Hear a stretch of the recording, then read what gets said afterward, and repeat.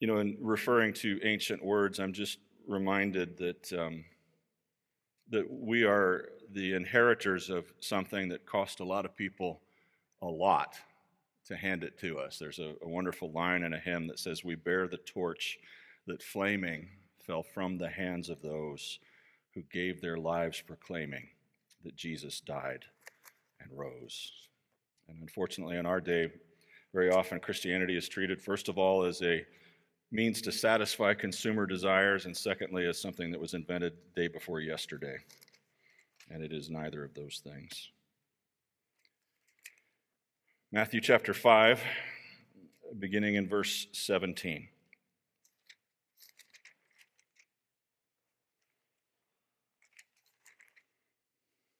"Do not think that I have come to abolish the law or the prophets.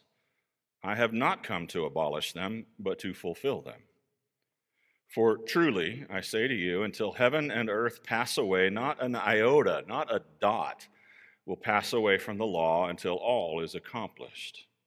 Therefore, whoever relaxes one of the least of these commandments and teaches others to do the same will be called least in the kingdom of heaven. But whoever does them and teaches them will be called great in the kingdom of heaven. For I tell you, unless your righteousness exceeds that of the scribes and the Pharisees, you will never enter the kingdom of heaven." And then from the 10th chapter of the Gospel of Luke, verses 25 through 28.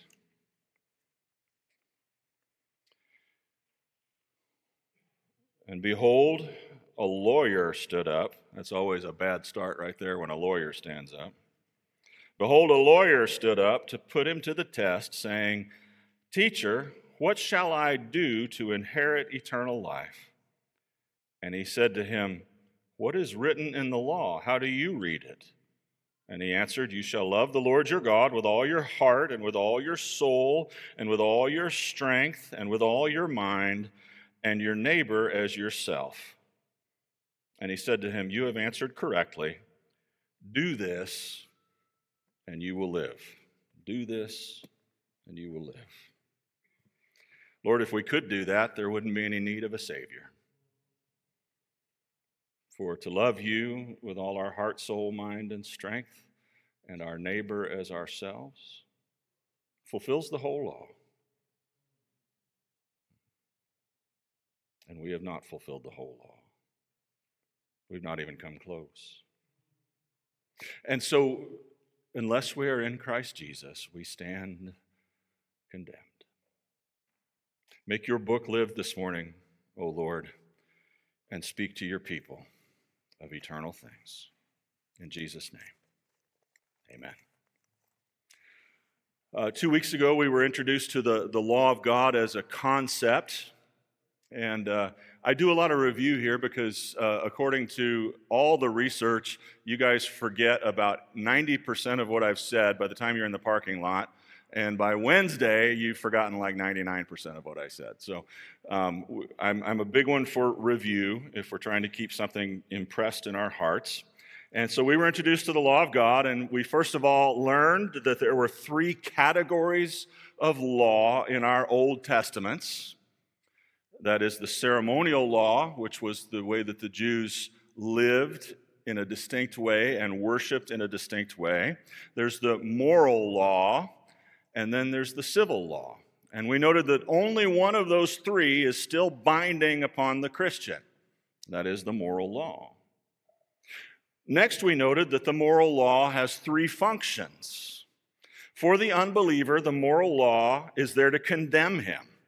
It's there to show him his sin and his need for a Savior. It's a mirror to convince him of his need and hopefully cause him to flee to the throne of grace for mercy and pardon in Christ Jesus. The moral law also, secondly, serves as the basic standard upon which any nation should write its own laws, since it is the standard of justice. And lastly, the moral law is the standard for Christian behavior, precisely because it is an expression of God's character. The moral law and obedience to the moral law is how Jesus walked while he was in the world, and and to call him upright and blameless is to say that he kept the moral law entirely.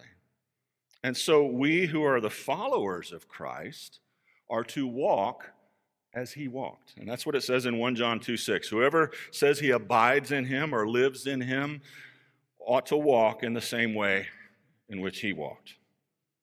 So last week we spoke about the law and its relationship to the covenant of works and the covenant of grace. And we noted that there are two phrases in 1 Corinthians 15, 21, and 22, which give us a map, a grid for understanding all of humanity in Christ or in Adam.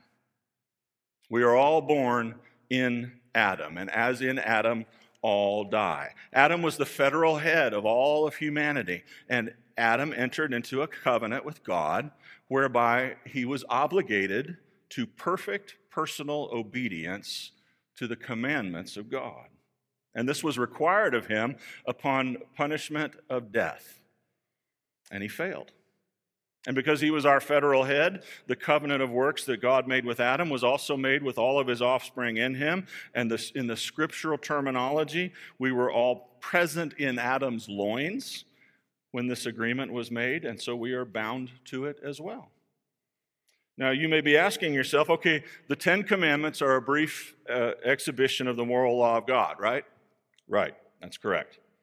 And the terms of the covenant of works, which God made with Adam, were to guard the garden and to work it, to be fruitful and multiply, and to not eat of the tree. That's correct. So you may be asking yourself, and somebody actually did ask me this week, why did you start with Adam and not Moses? Why did you start with the Garden of Eden and the fall and not the giving of the law at Mount Sinai? In other words, what's the relationship between eating from that forbidden tree and breaking the Ten Commandments? I can see how breaking the Ten Commandments is bad, and I can see how eating from the tree is bad, but how are both of those things violations of the same covenant? They seem like totally different things, totally unrelated things. Well, let me demonstrate to you that Adam and Eve violated the true inner substance of each of the commandments in the act of eating the fruit. Okay? And this will be a quiz for you. We can do this. All right, what's the first commandment? Well, it sounds like you're speaking in tongues here. What's that? You shall have no other gods before me, right? In other words, God is God and the only God. Well, let me tell you, your God is that which is most important to you, right? Luther said that, and that's exactly right. Whatever is most important to you, that's what you worship, that's what you serve. Who was most important to Eve? God or Eve? Eve. Satan said to her, you can be like God. And she liked that idea. And who was most important to Adam, who was standing there watching his wife get lied to by the serpent, and he was not deceived, and then he watches the lights go out, so to speak, as she eats, and then she hands him the fruit, and he realizes he got a choice to make. I can die with her or live alone without her. And he chose to die with her. So who was more important to Adam, God or Eve? Eve. So they broke the first commandment. What's the second commandment?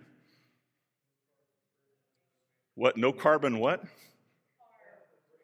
No carved images. No. Let's just say, can we say no idols? Yeah, okay. What's an idol? Well, an idol is basically an incorrect representation of God. When Satan said, you won't die, Eve, God is scared that you'll become like him, knowing good and evil. What Satan was saying is, hey, God is ripping you off, Eve. God can't be trusted to take care of you, Eve. God lied to you, Eve.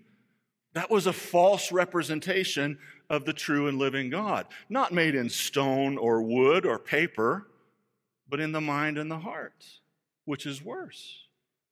And Eve believed that and responded to it, and that's idolatry. Adam didn't contradict it. He wasn't deceived. He let it stand, And when he saw that he had lost Eve, he did not trust God to redeem her, so he died with her. Eve was his goddess, his idol. There are a lot of men whose wives are their idol. And a lot of men that are mad at their wives because their idol is not performing as he wants her to. They broke the second commandment. The third commandment is what? Don't take you all gave up. You're just letting him answer now. Shame on you. Don't take the name of the Lord your God in vain, or don't misuse the name of the Lord your God. Nor are we to misuse those things through which God makes his name, that is his character, known and exalted. That includes his word.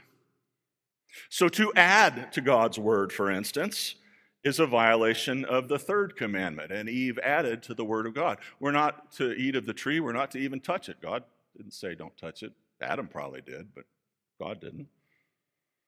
So to listen to and believe Satan's blasphemous assertions about God is also a violation of the third commandment. To blame God for what happened as Adam did, right? You remember God comes to him and says, Adam, what? He's like, this woman that you gave me, this is your fault, God. This is on you. I'm just an innocent victim. That's misusing the name of the Lord. It's abusing his character. It's a violation of the third commandment. What's the fourth commandment? Y'all are looking at Exodus 20 now, aren't you? Remember the Sabbath day and keep it holy. We must remember that the earthly Sabbath is not simply a day of rest unto itself. It's also a picture and a pointer to something. And that something is spoken about in Hebrews chapter 4 and verse 9. It talks about this when it says, there remains then a Sabbath rest for the people of God. And what the author of the Hebrews is talking about is this rest from sin and from striving and from evil and all the futility of life in this fallen world. That's an eternal rest. It's an eternal Sabbath in heaven. But where did all the sin and the striving come from? Adam and Eve and the eating from the tree. There was no sin and striving before that. The creation was busy and active, but it was also at rest, at a sinless, deathless rest. And Adam and Eve destroyed that sinless rest. They broke the fourth commandment. What's the fifth commandment? Honor your father and your mother. God was their father. Did they disobey their father? Yes. The sixth commandment. You shall not kill, or murder is actually a better translation of the Hebrew word. Adam and Eve murdered their own bodies and souls as well as the bodies and souls of all of their offspring. I mean, what Hitler did was nothing compared to what Adam and Eve did. The seventh commandment, you shall not commit adultery. God speaks of his people, both in the Old Testament and the New Testament, as his bride.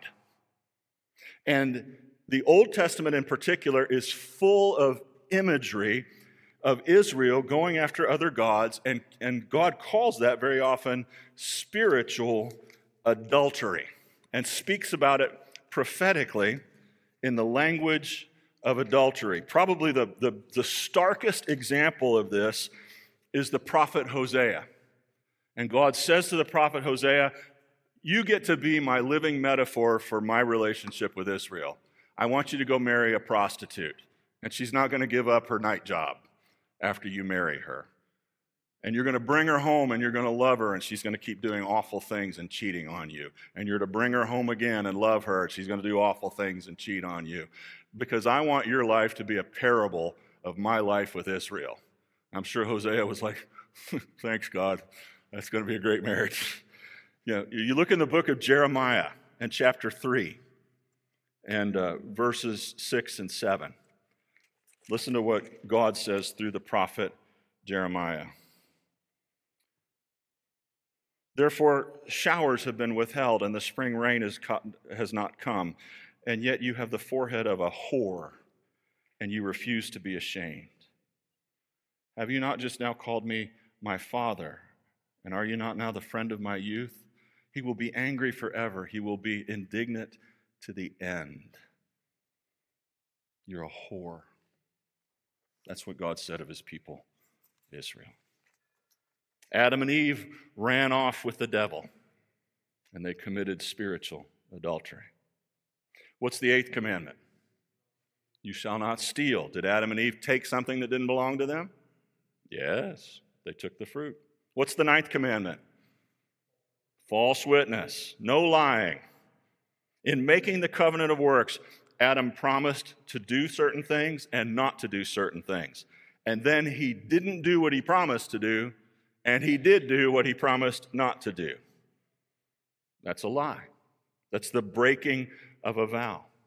Not only that, he was responsible for Eve's well-being as her covenant head, and he let Satan in, and he watched Satan lie to Eve, and he knew it was a lie. To let a lie stand when you know the truth and have an obligation to defend the truth is also a violation of the 9th commandment. Last one, 10th commandment. You shall not covet. To covet is to intensely desire that which is not yours, and Eve coveted the benefits of the fruit. God puts us in a station in life. He promises his care and provision, and he tells us to be content with what he's done and what he's given. Adam and Eve had the best life available to them that had ever been offered, and yet they were not content. They were dissatisfied with what God had given. They desired that which he had not given. Therefore, they broke the 10th commandment. To do what they did, the fall is not some simple thing. It's actually an enormously complex event. I hope you're beginning to see that. To do what they did broke the whole law. Now, James says in James chapter 2, just to break one commandment is to be guilty of breaking the whole law, because it's like a seamless garment. So just one violation was plenty, but they managed to break all 10. They shattered the covenant of works. Now, Christ comes as the second Adam to institute the covenant of grace. He's the last Adam. He's the federal head, not of all humanity, but of God's elect. And he keeps the covenant of works, and he merits a salvation which he does not need. And so he imparts it to us. And then he dies a sacrificial, atoning death on the cross as our substitute and rises again. And so, in an exact mirror opposite of Adam, through this same mechanism of federal headship, Christ saves his people, his elect. Adam's disobedience imparted death to all of his seed. Christ's obedience imparts life to his seed. That's the substance of the covenant of grace. It's that Christ's active and passive obedience wrought merits, covenant merits, which Christ does not need for himself since he's perfect. And he's able to take those merits and credit them to our account so that God could declare us righteous the moment we believe savingly on the Lord Jesus Christ and are justified. That's the outline of our salvation as it's explained to us in the New Testament, and particularly in the writings of Paul, most systematically in the book of Romans. Now, I want to finish our time together this morning briefly by looking at the relationship between love and the moral law of God. In our culture today, we have a definition of love, and it's not a biblical definition. We have redefined love to mean something along these lines. To love someone is to want them to be happy. And each person has a right to decide what will and what won't make them happy. Therefore, to express disagreement about or disapproval of someone's choices, which they believe will make them happy, is unloving in the extreme. Right? I mean, the logic coheres. If you buy the sort of the foundational presuppositions, that view makes sense.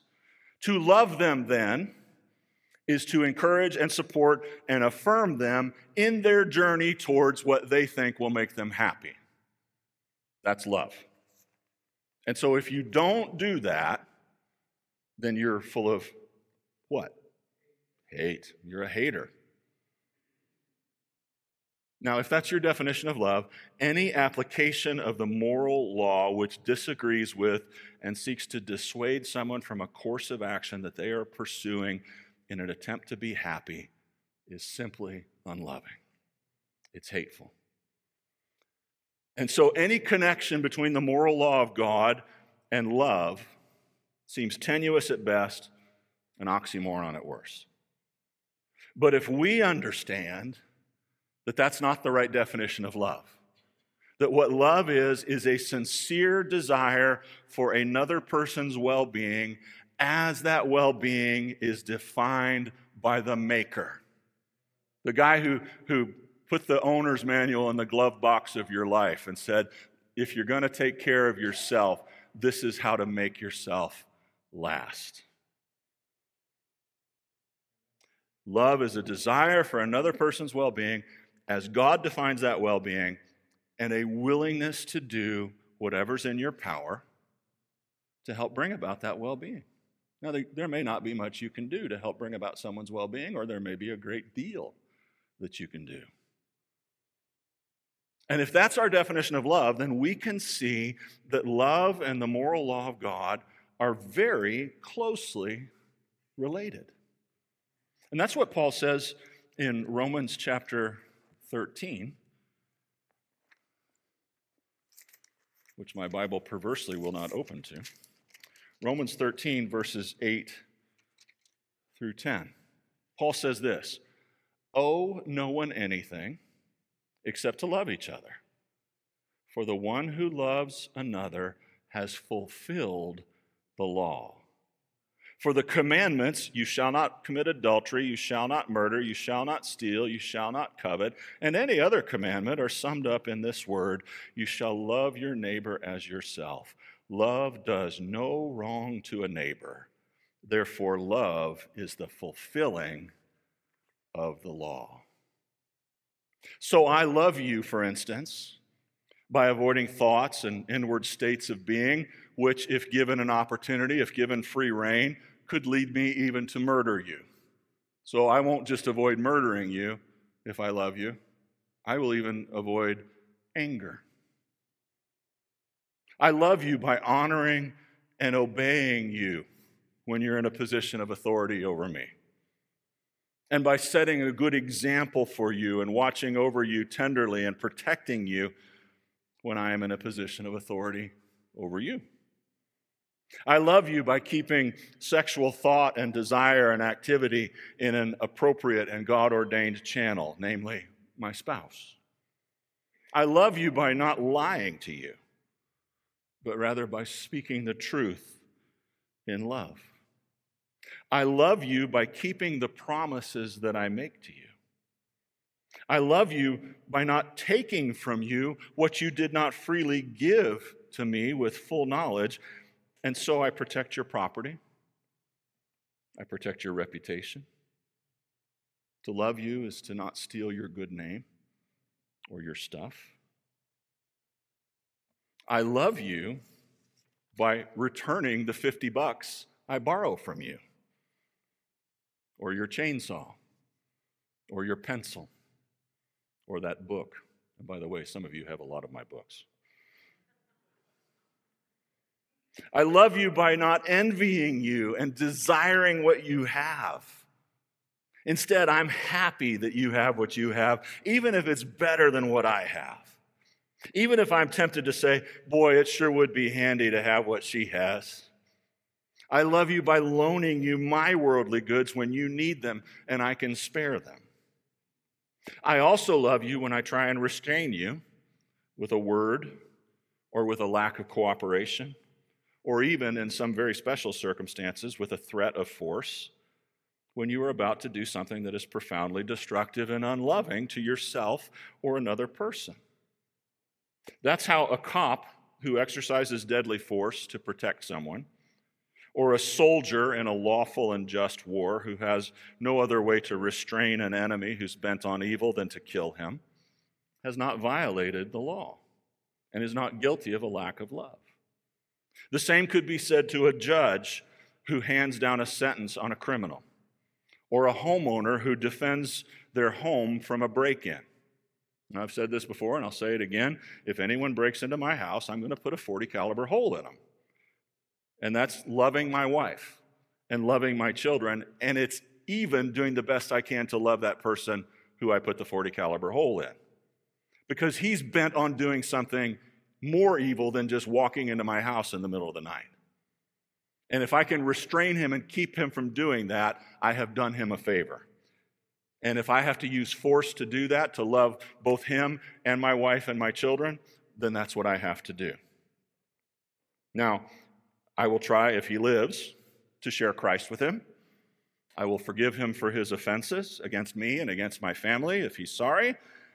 And the state of Ohio has a different role to fulfill in this case that has nothing to do with love and hate, just with justice. So I will turn him over to the state and say, the state, you do with him what you need to do with him. But as for me, I'm going to do my best to love him and forgive him and try and win him to Christ. Loving you means that my conduct is congruent with the law of God. And I use whatever influence I have to show you that your conduct should also be congruent with the moral law of God. Though I recognize that ultimately you have to choose and you are responsible to God for whatever you choose, you are responsible for yourself. Loving God means keeping the moral law both towards God and towards my neighbor, since to sin against my neighbor is also to disobey God, because God said, don't sin against your neighbor. Jesus says, if you love me, you will keep my what? Commandments. That's right. Now, let me ask you. Everybody's like, well, Jesus didn't give the 10 Commandments. God did. Really? I mean, you have people say things like that. Was Jesus present as the pre-incarnate second person of the Trinity on Mount Sinai giving the law of God? Yes, he absolutely was. And so if I love God, I will obey him. I will worship and serve him alone. I will worship him only in a manner in which he is commanded. I will cherish his name and everything that points to him and reveals what he's like. And I'll set aside the 1 day in 7, which he's commanded, as a time to devote myself to him.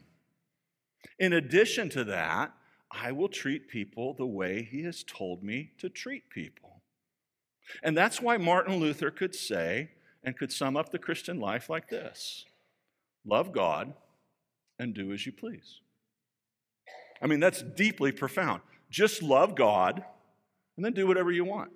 Because if you truly love God, you will also end up loving your neighbor as yourself. You will end up keeping all of the 10 Commandments, not just the letter, but the spirit and in all their implications. And you will have a life that is congruent with God's righteousness. So the real question is, who do you love? That's the question behind all the questions. Who do you love? Who do you love the most? If the answer, honestly, in the depths of your heart, is not the Lord Jesus Christ, then you need to be honest about that. You need to say, you know what, Lord, I thought I loved you, kinda, but I realized that I love myself more than anybody else. Or I love this person who I keep expecting to fulfill some need inside of me that's aching, and they're not fulfilling it, and I'm angry at them because they're not able to fulfill it, actually. Who do you love? Is there an overfondness for your children? Are you willing to break the moral law of God to help your children advance, or your grandchildren? There's many parents that do things like that. Who do you love the most? If the answer is not Jesus, go to him. Confess to him that this is so. And say, Lord, the only way I ever love you is if you first pour your love into me. The love of God is shed abroad in our hearts by the Holy Spirit, whom he has given us. Give me, God, your love. And when I am full of your love, then I will be able to truly love you back. But until then, I'm a wreck. I'm a mess. I'm not going to get anything right. And what I do get right, I won't get right for long. Lord, have mercy on me, a sinner. Amen and amen.